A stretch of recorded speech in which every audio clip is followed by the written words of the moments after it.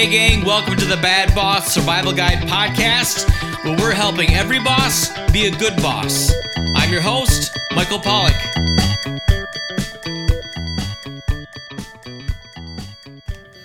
Hey gang, it's been a few months now since I've really posted anything on the Bad Boss Survival Guide website or done anything on the podcast. I've been MIA lately.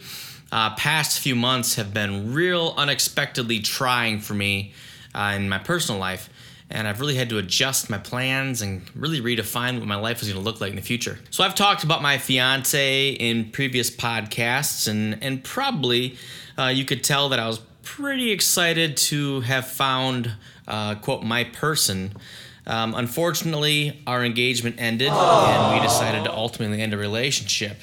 Not necessarily a mutual decision, but I have since come to realize why it was probably a good thing. Needless to say, though, for a period of time, I was in a funk. Stop whining. A pretty deep funk. It didn't really matter where I was or who I was talking to.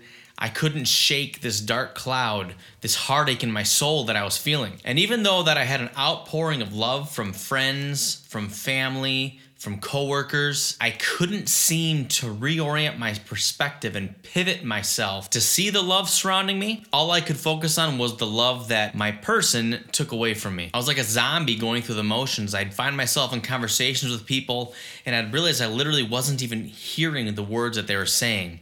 I'd see their mouths moving and their hands waving, but I couldn't hear anything but silent static in my head. There are times when I couldn't even feel the ground beneath my feet. It was almost like I was floating above the earth, just lifelessly moving from one obligation to the next, really just doing what was expected to me by the world around me. And guess what, folks? This feeling, it didn't leave when I walked into the office. It didn't leave when I sat at my desk and was to assume the role of a hospital director. I wasn't miraculously focused on the work I was paid to do. It took every ounce of energy to focus my attention on my team. I still only heard static and white noise in my mind. And I still was floating along, just uselessly caring about the obligations that, honestly, at that time, didn't mean shit to me. And this included being a good boss for those folks. So I want to talk today about the idea that some bosses have that people need to leave their personal problems at home while they're at work. I've always thought this was a silly expectation, but now I think that anyone that says this and believes this is revealing their ignorance and is not a leader. So why am I telling you all this shit about my personal life? Well,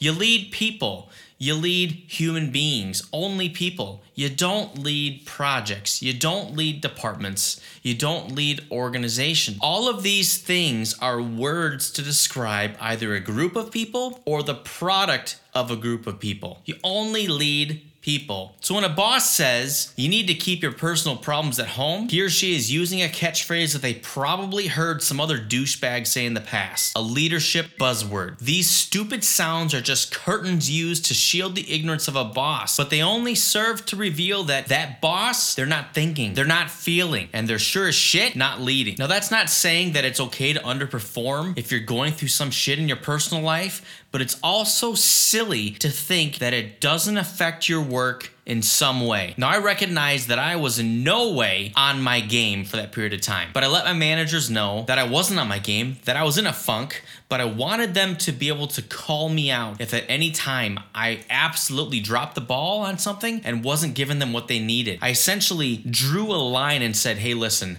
I'm going to be off my game for a little while, but here is the no-go zone, and I have no right to go here. So if I'm not meeting your expectations here, you need to call me out, and I'm opening the door to tell you that I will be receptive to that. In a way, I was asking for some grace as I worked through my personal stuff, but I drew a line and wanted them to feel confident that I'd be receptive if I was neglecting them without realizing it. Now, a good boss does the same thing for anyone on his or her team who's preoccupied with personal things. You can, in a caring way, draw a line, kind of say, hey, listen, I know you're going through this, but I need you to realize that we can't have it go here, and this is the threshold. And if you get to this threshold, I'm going to hold you accountable, and we can agree on that. But it's not reasonable to think that person can just leave their personal problems at home. And a good boss knows this, because a good boss leads people. Now, there's another side of this that I think every boss should give attention to. People can't be expected to leave their personal problems entirely at home and not bring them into the workplace. But the flip side of that is people don't leave the BS that they experience at work and not take it home with them. A boss that creates an environment, a tone, a workplace environment that's toxic and miserable will contribute to people having that same feeling when they go home to spend the evenings with their families. We don't want that.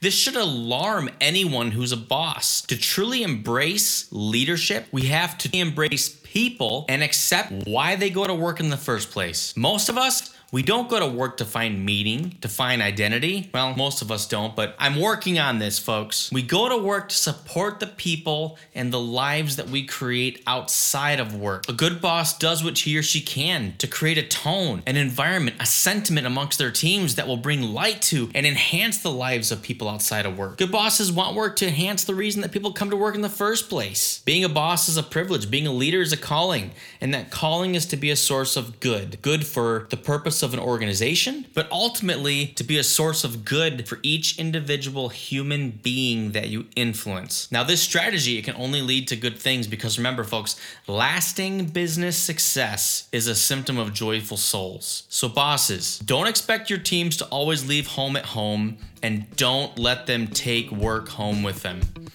All right, folks, to the best version of you.